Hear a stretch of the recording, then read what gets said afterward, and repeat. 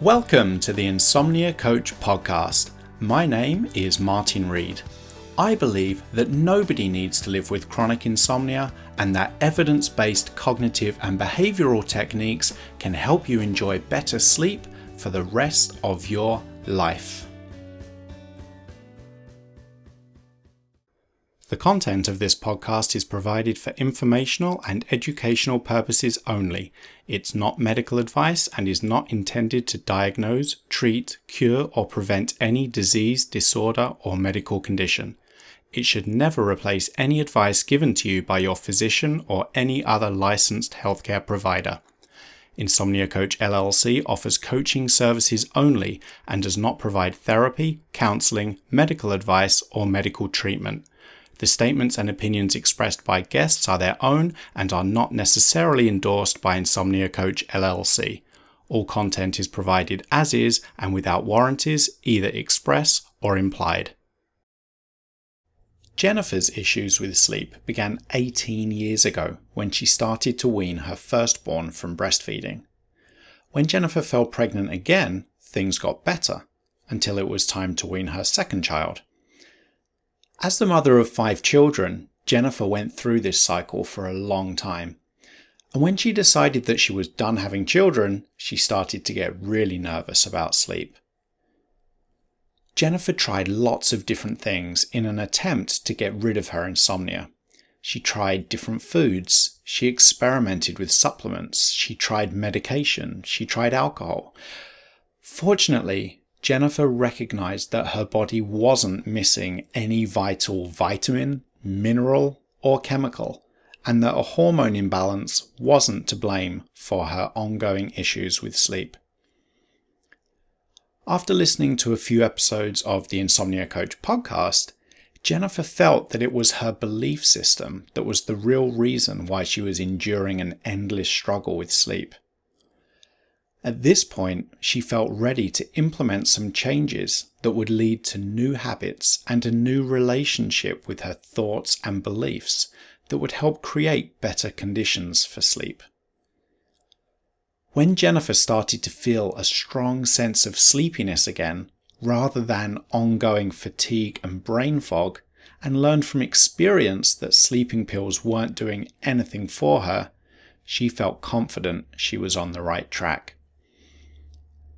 Ultimately, Jennifer regained confidence in her natural ability to sleep after learning that she wasn't alone and that other people were experiencing insomnia in a similar way to her, and by making changes to her behaviors and the relationship she had with her thoughts. It was these changes that helped create better conditions for sleep and helped Jennifer put chronic insomnia behind her. A full transcript of this podcast can be found at insomniacoach.com/podcast. Hi, Jennifer. Thank you so much for taking some time out of your day to come onto the podcast. Yeah, you're welcome. Happy to be here.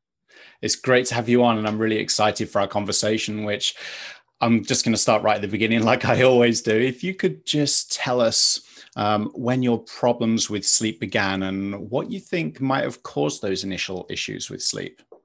So I had problems when I was weaning my firstborn from breastfeeding. He is 18 now. And so I struggled with it for quite a while. And I had gone to the doctor and they had suggested some Benadryl, and I tied it to the weaning, and it really didn't get better until I got pregnant 6 months later with my second child. And I have 5 children. So I cycled through this for 11 or 12 years. And when we were finished having children, I really struggled with it and was convinced that I had some sort of hormone imbalance or hormone problem that was leading to it, because I would sleep well for the duration of the pregnancy and the breastfeeding part, but it was always that weaning that triggered it. Wow. So I'm guessing that a workable solution for you wasn't to just keep having more and more and more and more kids. Right. By the time I had my last one at 40, it just wasn't going to be an option. And that's when I really started to get a lot more nervous about it. Yeah. Yeah, absolutely. So what were the nights like when you were struggling with sleep? Maybe you could just kind of describe what an average or a typical night was like when you were going through that struggle. Sure. I would lay awake there Mm, for a while, an hour or two. And in the early days, I would get up and take a little swig of NyQuil and mm, then go to sleep. Or I would go to sleep on the couch and then I wouldn't be able to sleep in my bed. And then um, I would wake up in the middle of the night and then not be able to go back to sleep. And then I would just get more frustrated and more anxious about it. yeah. So you mentioned that at the time you felt maybe it was hormonal related, because Mm-hmm. it tended to crop up when you were weaning. Um, Mm-hmm. when you were struggling with that wakefulness during the night, um, do you feel like it was really hard to fall asleep because maybe there was a hormonal issue, or do you think that there was something else at play? Maybe like your mind was racing, or there were some thoughts that you were really struggling with. uh, my mind wasn't really racing until I got very anxious about it. Hmm. So I had convinced myself that it was a hormonal problem. And then when I thought about that more, that's when I would get more anxious. But it wasn't really about stress or anything going on during the day.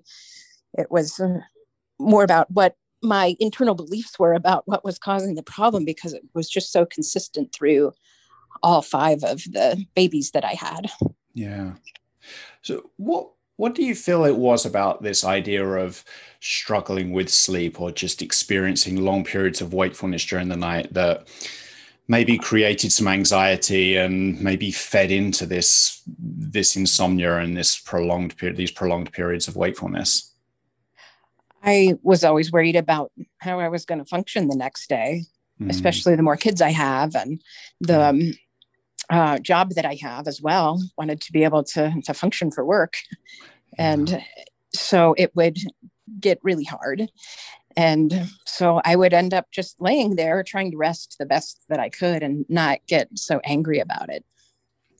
Yeah, I think a lot of people are going to identify with that. I think one of the biggest concerns, if not the biggest concern, when I'm working with clients is how we're going to function the next day. And that concern really is at the root of so much of the anxiety. And in turn, it almost becomes a self fulfilling prophecy in terms of because we're worried about what the next day will be like. Maybe we're putting more pressure on ourselves to sleep. We're putting a lot of effort into sleep, a lot of monitoring for sleep. And that in itself makes sleep more difficult. And then because sleep has become so much of a focus, it can also make the days more difficult, even if we do actually have quite an okay night or a decent night, because it's just something that we're always thinking about, always worried about. Okay, maybe last night was good, but what's the next night going to bring? And it really does just kind of feed into itself and just becomes this kind of vicious cycle of worry and sleep disruption.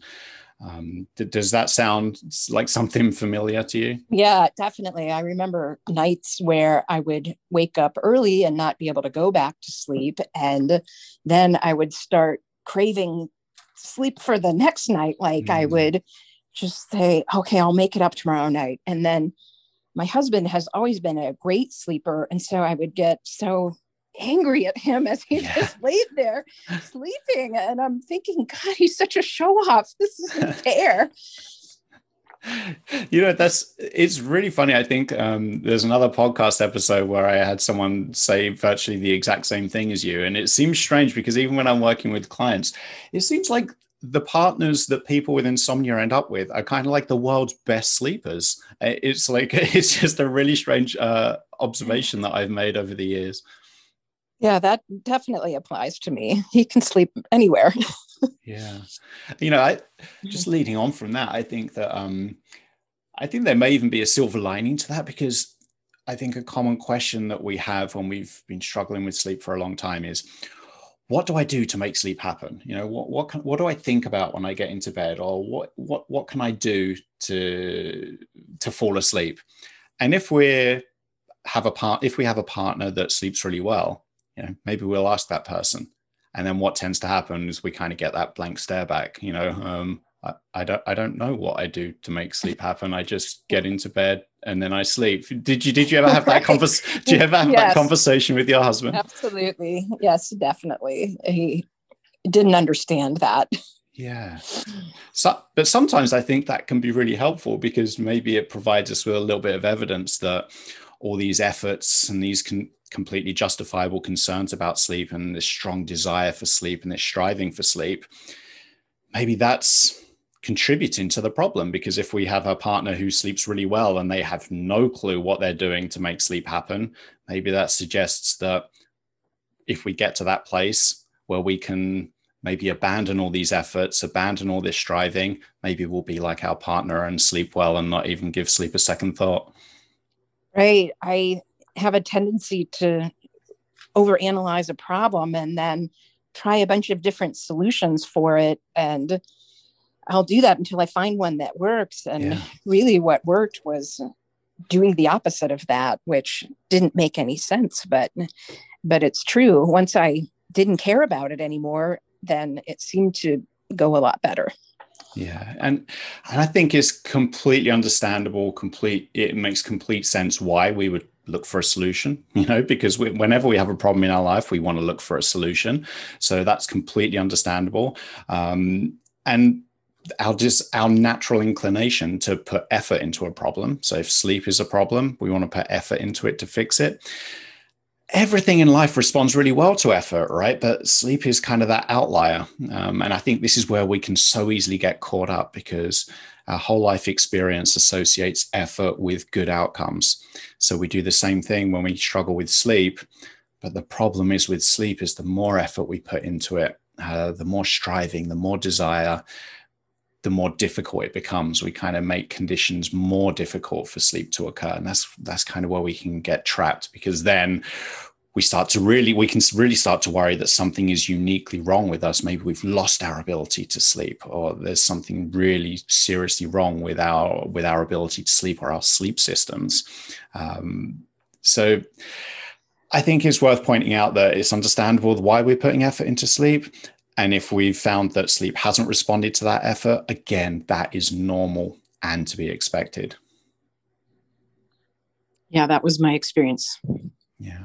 So you touched upon you were kind of using that NyQuil every now and then to try and generate some sleep. What kind of other things had you tried in an attempt to get more sleep that, looking back, perhaps didn't prove to be that helpful? I tried Benadryl and I would get so sleepy with that during the day. And then it progressed from there to some of the prescription sleeping pills, several different types of those. And then I'd try beer, and then no alcohol, and then exercise, and melatonin, Yeah. and magnesium, and black cohosh and herbs. And I'd go to the natural food store and try to figure out what I needed, what my body was lacking or had too much of, to try to get that balance. And it didn't matter. That wasn't the problem. I think the real problem was the belief system and believing that there was a bigger problem than what there really was. Yeah. Did you ever find that search for the solution, whether it's all these different supplements or medications, on reflection, maybe that was kind of feeding into this concern and this worry and this focus on sleep? Oh, absolutely. Yes, definitely. Yeah. Mm-hmm. The reason I asked that question is because I think it's something that so many people listening to this are going to identify with. And again, it goes back to that natural inclination and that completely understandable desire we have to fix a problem. But the trouble with chronic insomnia is it's not really caused by a mineral deficiency or a vitamin deficiency or hormonal deficiency but yet we can get really caught up in believing that or trying these different supplements, these different experiments. And soon we can even find ourselves maybe thinking less about sleep and thinking more about, okay, what's the next experiment to try? What's the next ritual I can try? What's the next thing, the next X, Y, or Z? Right. And then you pour over the internet and then try to Google solutions, and it just made it so much worse for me as I got older. And then I got closer to perimenopause, and then I thought, oh my God, it's going to get worse. It's going to get worse. And then I'll be menopausal, and then I'll never sleep for the rest of my life. And so it would build on the anxiety, and then the anxiety would make it so much worse. And then finally I just had to make a decision to figure it out. Yeah. So let's talk about that. So you found out about these cognitive behavioral therapy for insomnia, these CBTI techniques that I talk about. And I had talked to my doctor about it, and she was always willing to refill these sleeping pills. And I kind of wish she wouldn't, but I felt dependent on them until I was ready. And I had listened to a couple of your podcasts, but she had mentioned a few of the techniques, like getting out of bed and not making the bed a place where you lay awake and get angry, things like that. And I thought, I want to sleep. I don't want to get out of bed. I want to make it better. And it wasn't until I listened to a couple of your podcasts and thought, I could have done that podcast, or I can relate to this girl, or I can, I tried these different things that this person tried. And then after I had listened to 2 or 3 of them, then I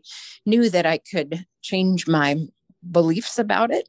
And once I did that, that's when everything started to work. Once I committed to the techniques and believed that they were going to work. And I think once I stopped believing that there was a big problem with my hormones, or with minerals, or with my chemical composition, that's when things started to get so much better. Yeah. So it sounds like you were already familiar with a couple of the techniques, couple of these CBTI techniques, but it wasn't until you really heard real life examples of people using them and discussing and talking about their experience with them that you've had that confidence maybe to really go all in and give them a try yourself. Is that right? Yeah, absolutely. There was a nurse on the podcast that I listened to maybe about 1.5 years ago. And then there was a pediatrician, and I related so much to those 2 women.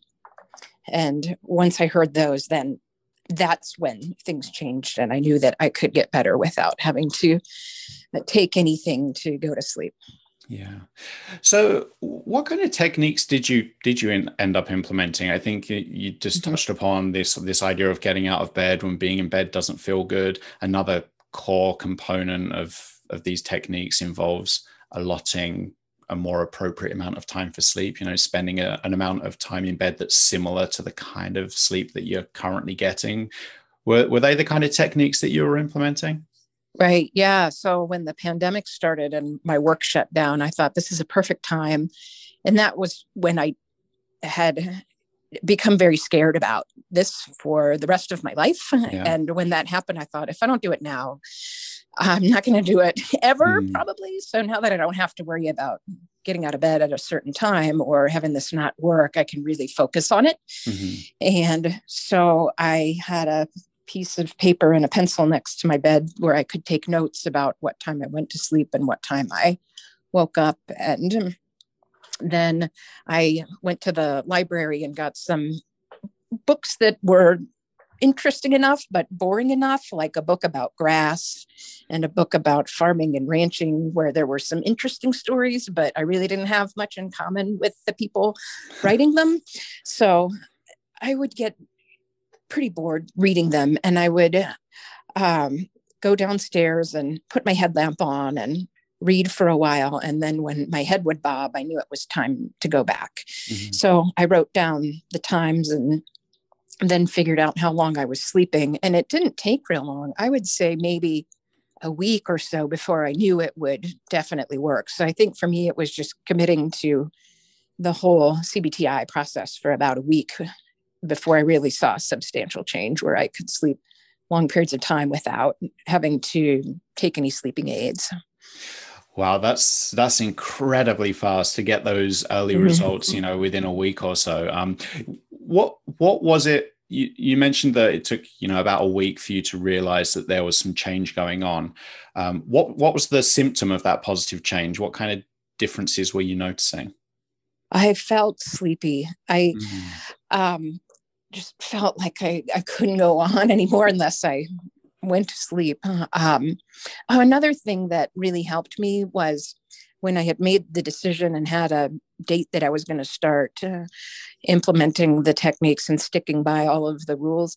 I had gone and I bought a new bedspread and new sheets and new pillows. And I said to myself, these are going to be the sheets that I actually fall asleep on and sleep soundly. And I got rid of my old bedspread and my old sheets that I had had for years. And I think creating that environment was really helpful for my brain to know, okay, these are the sheets I'm going to sleep on and not have to take anything. So that was another big change that I made, at least for me in my bedroom, that was helpful.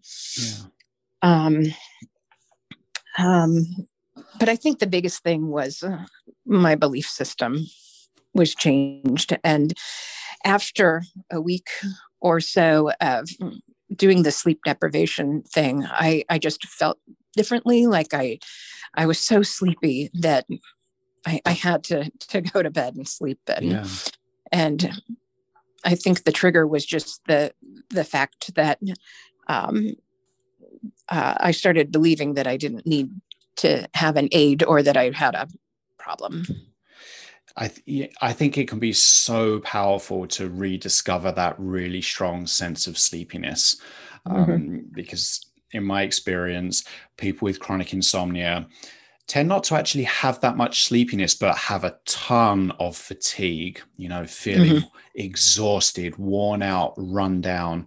And it's really easy to confuse that with sleepiness, but there is a difference. I agree very much, because I was foggy brained for at least a decade and never really felt particularly well rested. And so once I was actually sleepy, then it changed for sure. I would try to go to bed early thinking that would help. And that certainly didn't. Yeah, and I think that's one of these areas where we can get caught up, because when we mistake that fatigue for sleepiness, fatigue isn't a sign that we need to sleep or that conditions are right for sleep, but sleepiness is. So when we get those two mixed up, which is quite common, even people without insomnia can mix those symptoms up. If we go to bed when we're fatigued rather than sleepy, it makes sense that we're probably not going to fall asleep because we're not sleepy enough for sleep. And then because we're not falling asleep, if we have concern about that, it's just going to heighten that concern. And then it makes conditions even more difficult for sleep to occur. So rediscovering that sense of sleepiness by maybe allotting less time for sleep or going to bed later, waiting for that really strong sense of sleepiness to appear, it can really be a breakthrough moment for many clients. And it sounds like that was kind of your breakthrough moment too. Yeah, it was such a relief. Yeah, absolutely. So what other kind of, were there any other behavior, before we move on to the thought side of things, were there any other kind of behavioral change? Yeah, I noticed a lot of things as I thought about this more during my time when I was analyzing. That wasn't all bad, right? Over analyzing, because there were things that once I started sleeping better, I did tie to not falling asleep or not sleeping through the night or waking up early. And that was if I would fall asleep anywhere other than my bed, so the couch or in my kids' beds. After I would read to them, they would want me to lay with them till they fell asleep. And I told them I have to stop doing that. I can't do it anymore. And we can read on the couch, and then, I can lay with you for a minute, but that's about it. And so not laying there for 20 or 30 minutes, dozing off and then going to my own bed. Screen time was a big thing for me, and I still have to be really careful for that. Um, Being aware of caffeine, that was big for me. Anything after 12 o'clock would affect me. Even if it was just a piece of chocolate with caffeine, that sometimes would be something to keep me up a little bit later. Alcohol, I could not drink a lot of alcohol, or if I knew I was going to, I'd have to just say to myself, okay, I might have a bad night's sleep tonight. Um, um, I did a lot of meditation for this, and I still try to maintain that at least 4 or 5 days a week, because it really helps to not get so anxious about it and to not think about it as much. So what is it about meditation in particular that you feel was helpful? It was helpful to not get so anxious about it, and to not care so much about sleep, and to focus on something else besides work stress or family stress, or worrying about falling asleep. It just kind of gave my mind a break, and I look forward to doing it. And I know that if I skip time for meditation, I definitely feel a little bit more stressed and anxious, which can lead to the insomnia again. Yeah. I think meditation's or any relaxation technique is really interesting topic of discussion, because it's really easy to kind of get caught up in it as a concept of being a sleep effort. I'm going to meditate to try and generate sleep. And if we go down that road, it's really unhelpful, because it just leads to us putting more pressure on ourselves to sleep as we're supposed to be relaxing, or as we're supposed to be meditating. In the back of our brain is just working. Are we asleep yet? Are we feeling sleepy yet? But on the other hand, if we can use meditation or relaxation as a way to generate relaxation, as a way to build skill in adjusting our relationship to our thoughts, shifting attention elsewhere, then I think it can be really helpful. A byproduct can be creating better conditions for sleep through a weakened arousal system. So I think it can be a bit of a double-edged sword. If sleep is our intention, it becomes one of those unhelpful sleep efforts. But if it's something to just promote relaxation and self-awareness and acknowledging and accepting thoughts as thoughts, that's where it can be really helpful. Yes, it was very calming once I got past that initial motivation for sleep. Yeah. When I thought of it as more of a calming activity and a way to keep stress from building up too terribly much, then it was better. It helps to avoid negativity in my mind too. So all of those are helpful for staying calm. Yeah. Do you find that your meditation practice is helpful even when you're not actively engaged in meditation? So, for example, if during the day when you're active, some uncomfortable thoughts start to come into your mind, do you feel like you now are more skilled or better able to manage your reaction to those thoughts thanks to meditation practice? Yes, definitely. So at work, if I have a stressful event, then I find myself just automatically going into some of the breathing techniques and calming techniques. And I find that if I'm in a period of time where I'm not meditating, or I had given it up for a week or two, that's when I get a lot more stressed out, and it seems to affect me where I can't bounce back to the next activity. I feel more stressed if I'm not doing the meditation. Yeah.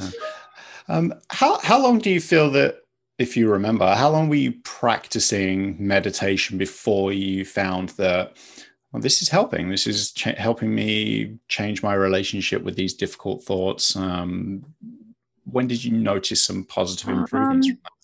I would say it took a few weeks Yeah. to really see a substantial difference. Yeah, I think that it was kind of a loaded question because I was Mhm. expecting you to give me that answer. I would have been surprised if you'd have told me, "Oh yeah, just a few nights and a few days of practice, and then I was all good."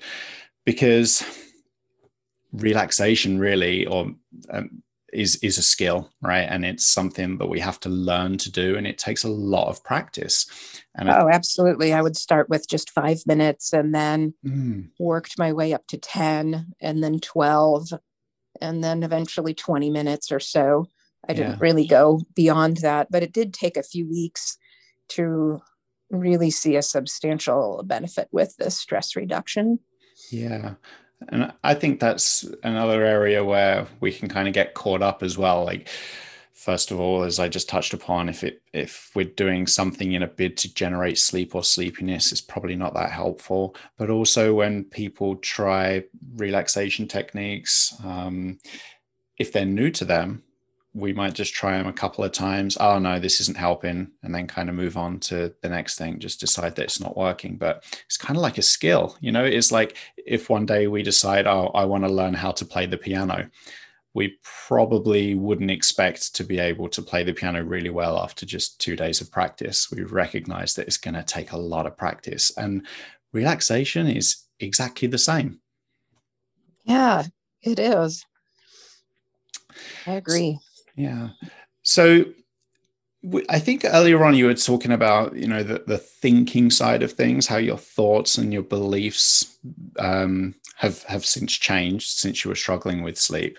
Um, were there any specific thoughts or beliefs that you can recognize now, looking back, that were maybe not helpful, not that accurate, and that might have even been perpetuating this sleep disruption? Um, I am going to go back to yeah, that hormone imbalance because it Mm, seemed to happen um, so frequently every month for a couple of days, and that was pretty consistent. Plus the weaning, um, and then being able to sleep once I um, would have kids, or I mm, would or be pregnant. Uh, I think um, that it was really uh, just that thought, like I had just convinced myself so much that there was a problem and that everything that I was trying wasn't working, and the anxiety would build more and more, and mm. then I would believe more and more since the things I were trying weren't working. Then it just was. It was so frustrating until I found your site and listened to a couple of the podcasts. Yeah. And I think I don't know if we've touched upon this yet, but when we were talking before recording this episode, Uh-huh. we were talking about the role of like sleeping pills. I would say it was every single night, and it started as a quarter of a pill, and then a half, and then a whole one, and then two or three or four of them, just Mm, to get to sleep. So it was more and more and more, and then my um, brain would be so foggy during the day that I couldn't function, and I knew that there had to be a better solution. It seemed like yeah. everybody could sleep, but me. Um, but but yeah, it just seemed to be more and more of these sleeping pills. And then I thought, there's people don't have to take these. There's got to be some other way. Yeah. How, And how, uh, how did you get to that point where you maybe had this realization or a change in your belief that, maybe I don't need these pills to generate sleep, or maybe I can sleep without them. Maybe I can sleep well without them. um, I had a refill of one of them, and when I got the refill, I um, had a different shaped pill, I think, and I had two or three nights where they weren't working at all. Mm, And I thought they had to give me the wrong medicine. They had to give me an expired medicine. This can't be right. I'm going to go down to the pharmacy. And that's what I did. I mhm. had woken up in the middle of the night and went there when they opened. It was a pharmacy where they opened really early or were up all night. I can't remember for sure, but I went down there and I took that pills and I said, you had to give me the wrong ones. These aren't working. I haven't slept in 3 days and I've had to take more. And I'm like, this is wrong. You have to change it. And so she took the pills and she's like, I just opened this bottle and here you go. And it was very unpleasant because I hadn't slept that entire night and went and yelled at this pharmacist. And I got home and I'm like, what the heck just happened? What did I just do? I accused them of giving me this wrong medicine. And I got home and I just thought that was so wrong. Like, I have to make a change. I can't be going down to the pharmacy and telling them they're giving me the wrong stuff. But that was a turning point for me when I thought about what I did and how ridiculous that was. So that was just prior to the pandemic, maybe a month or two, and I had decided I have to figure it out. I have to find something that's going to work, and had talked to my doctor about it. And when I thought more about the things that she was saying, like, you have to get out of bed, you have to make your bed a place for sleep, and that's all. And a lot of the CBI techniques, once I had tied them in and watched enough YouTube videos on CBTI and found your site and listened to some of the other women, that's when I knew I could make a change. And but it was that one trip to the pharmacy where I was like, this is wrong. There's got to be something different that I can do. So did they give you the wrong pills, or was it just the fact they were a different shape? It's just that they weren't working anymore. If you take them enough, then they stop working. They lose their efficacy. And that was really what the problem was. So no, they didn't.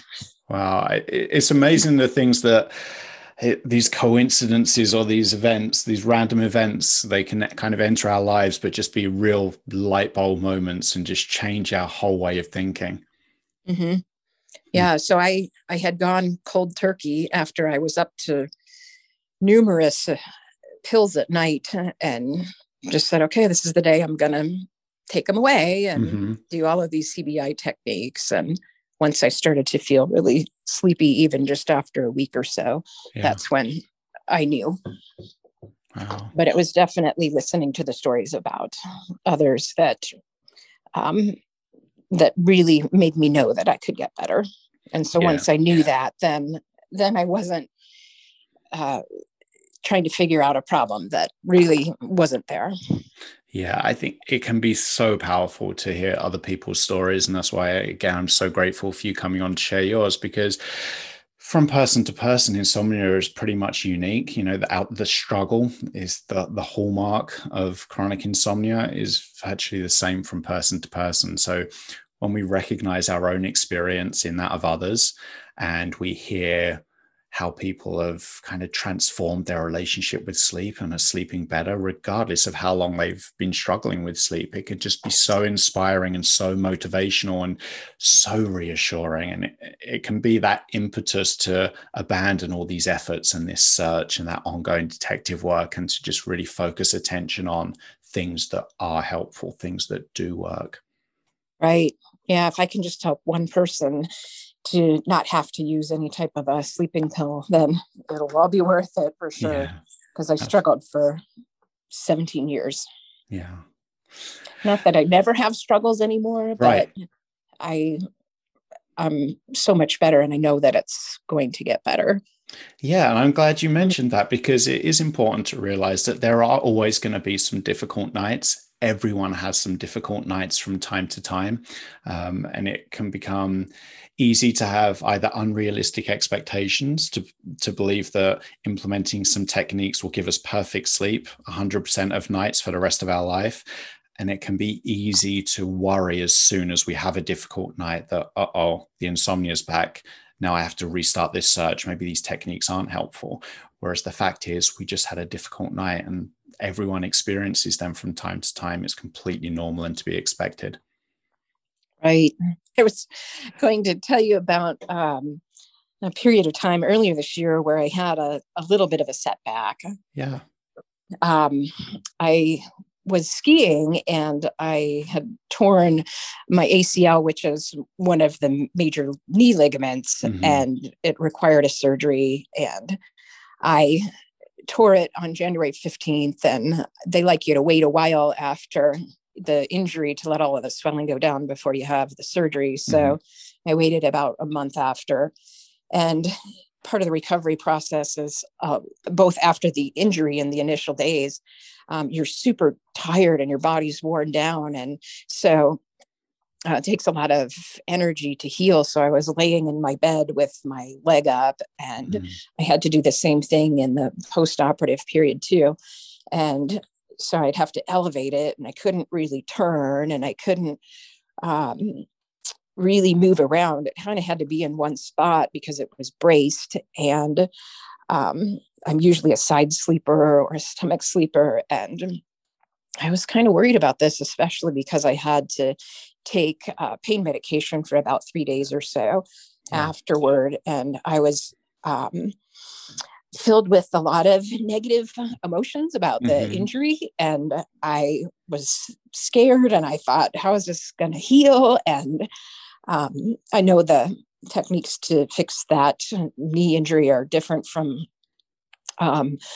my college soccer days when people would have it. They were a lot more immobilized, but I was thinking about the people who did have that injury. And it's 20 years later, and then I had that injury. And I was just anxious, even though the techniques were different and they like to get you up and moving a little bit faster. I did go through a period of time where my sleep was definitely affected until I didn't have to brace it at night, and I didn't have to wrap my leg at night. And it did start to get better, but I did have some difficulty going to sleep, waking up early, and some of the things that I had before with the insomnia. But I reviewed some of the techniques and re-implemented them. So I told my husband, I said, I need some more boring books. I took those ones about grass and farming back to the library. And so he got about a dozen of them. And once I could get around without my crutches after my surgery, I would go downstairs and read the book. And it only took about 4 nights or so before I did the sleep deprivation technique again and got back on track. But I knew that it would get better. So even when I was filled with all these negative emotions and negative thinking about the injury and being mad at myself for slipping on the ice and falling backward and tearing my knee up, going back to my meditation and then the sleep deprivation, getting out of bed, it worked, and it worked very quickly. But I think the biggest thing was I knew it would work because it worked before, and I wasn't so anxious about it. Yeah. I think it's amazing how our kind of whole relationship with sleep changes once we go through that struggle, because I think for someone who has never struggled with sleep or ever had any issue with sleep, if you said to them, okay, let's say I need to have surgery and I'm going through the recovery process and I have some difficult nights, I experience some sleep disruption, the person will probably say, well, of course you're going to have some sleep disruption. You had a big accident, you had some surgery, you have to recover. There's a lot of changes going on there. But when we struggle with sleep, we can become really concerned by that sleep disruption, maybe see it as something else we have to deal with on top of our recovery, or it's a sign that the insomnia is now coming back. The insomnia has seen this opportunity to come back into our life and disrupt our sleep again. But I think that the great thing about these techniques, as you just touched upon, is they work. So that during this period of recovery from surgery, or if we're unwell, then we listen to our bodies, we rest, we recuperate. And then when we're able to do so, if we are still struggling with sleep, then we know we can just reach into our kind of our metaphorical back pocket and just re-implement those techniques that have worked for us before. Right. Yeah, it definitely worked when I had my surgery, for sure. But I think knowing that it would work was a big part of it. And yeah, sure, it was miserable for those 4 days. And I got out my pen and paper and wrote down my times. It only took a couple of nights of writing down my times and getting out of bed when I wasn't sleeping and up by 6 o'clock every day. It didn't take long, but it's miserable for a few days, but it gets you back on track. And so I'm very thankful for that. Yeah, it's a difficult surgery. I remember my wife actually had it, I think it was a while back now, like 10 years ago, and she had the ACL reconstruction, and I know that it is a difficult recovery journey. So yeah, I trust that you're doing better now. How's the knee? It's 4 months post-op now, and it's nice and strong. It doesn't give out. Nice.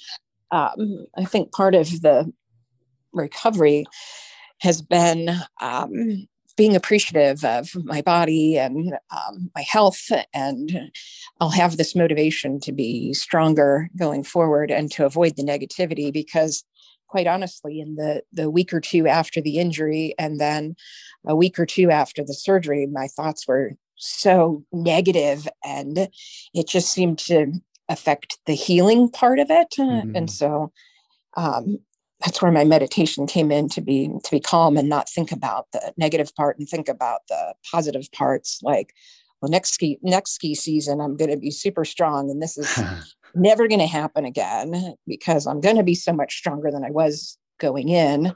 And so not having those negative thoughts can be really helpful, just like they were for the insomnia. Once I got rid of the negative thoughts and thinking I'm never going to be able to go to sleep, then I was able to go to sleep. Once I didn't have a lot of that negative thinking about it. And it was true with my surgery recovery too. I like how you linked the two, because I was just about to do that myself. You know, it's amazing how through adversity we can become stronger. You know, we go through these really difficult periods of our life, but I think we can emerge from them stronger, changed in a way, in a more positive way from those experiences. Yes, definitely. All right, Jennifer. Well, I really appreciate you setting aside some time and coming on today. I would just like to fit in one last question if you have the time for it. It's a question that I like to ask everyone at the end of these episodes. And it's this: if someone with chronic insomnia is listening and feels as though they've tried everything, that they're beyond help, and that they just can't do anything to improve their sleep, what would you tell them? I would tell them to study the CBTI and learn all the techniques, become familiar with them, whether you believe it'll work or not, and then give yourself a certain amount of time, say a week or 2 weeks, and follow the rules to a T and see how you do. That worked for me, and do the CBTI for a week or two and see how you do, because it didn't take long once I knew it would work. And knowing that I wasn't alone and that other people had the similar struggle was really helpful for me as well. So yeah, commit to it for a certain amount of time, and I think it'll work. That's great. I think that's a really positive note to end on. So thank you again so much for coming onto the podcast, Jennifer. Yeah, you're welcome. Thanks for having me. Thanks for listening to the Insomnia Coach podcast. If you're ready to implement evidence-based cognitive and behavioral techniques to improve your sleep, but think you might need some additional support and guidance, I would love to help. There are 2 ways we can work together. First, you can get my online coaching course. This is the most popular option. My course combines sleep education with individualized coaching and is guaranteed to improve your sleep. You will learn new ways of thinking about sleep and implement better sleep habits over a period of 8 weeks. This gives you time to build sleep confidence and notice results without feeling overwhelmed. You can get the course and start right now at insomniacoach.com/online. I also offer a phone coaching package where we start with a 1-hour call. This can be voice only or video, your choice, and we come up with an initial 2-week plan that will have you implementing cognitive and behavioral techniques that will lead to long-term improvements in your sleep. You get unlimited email-based support and guidance for 2 weeks after the call, along with a half-hour follow-up call at the end of the 2 weeks. You can book the phone coaching package at insomniacoach.com/phone. I hope you enjoyed this episode of the Insomnia Coach podcast. I'm Martin Reed, and as always, I'd like to leave you with this important reminder. You can sleep.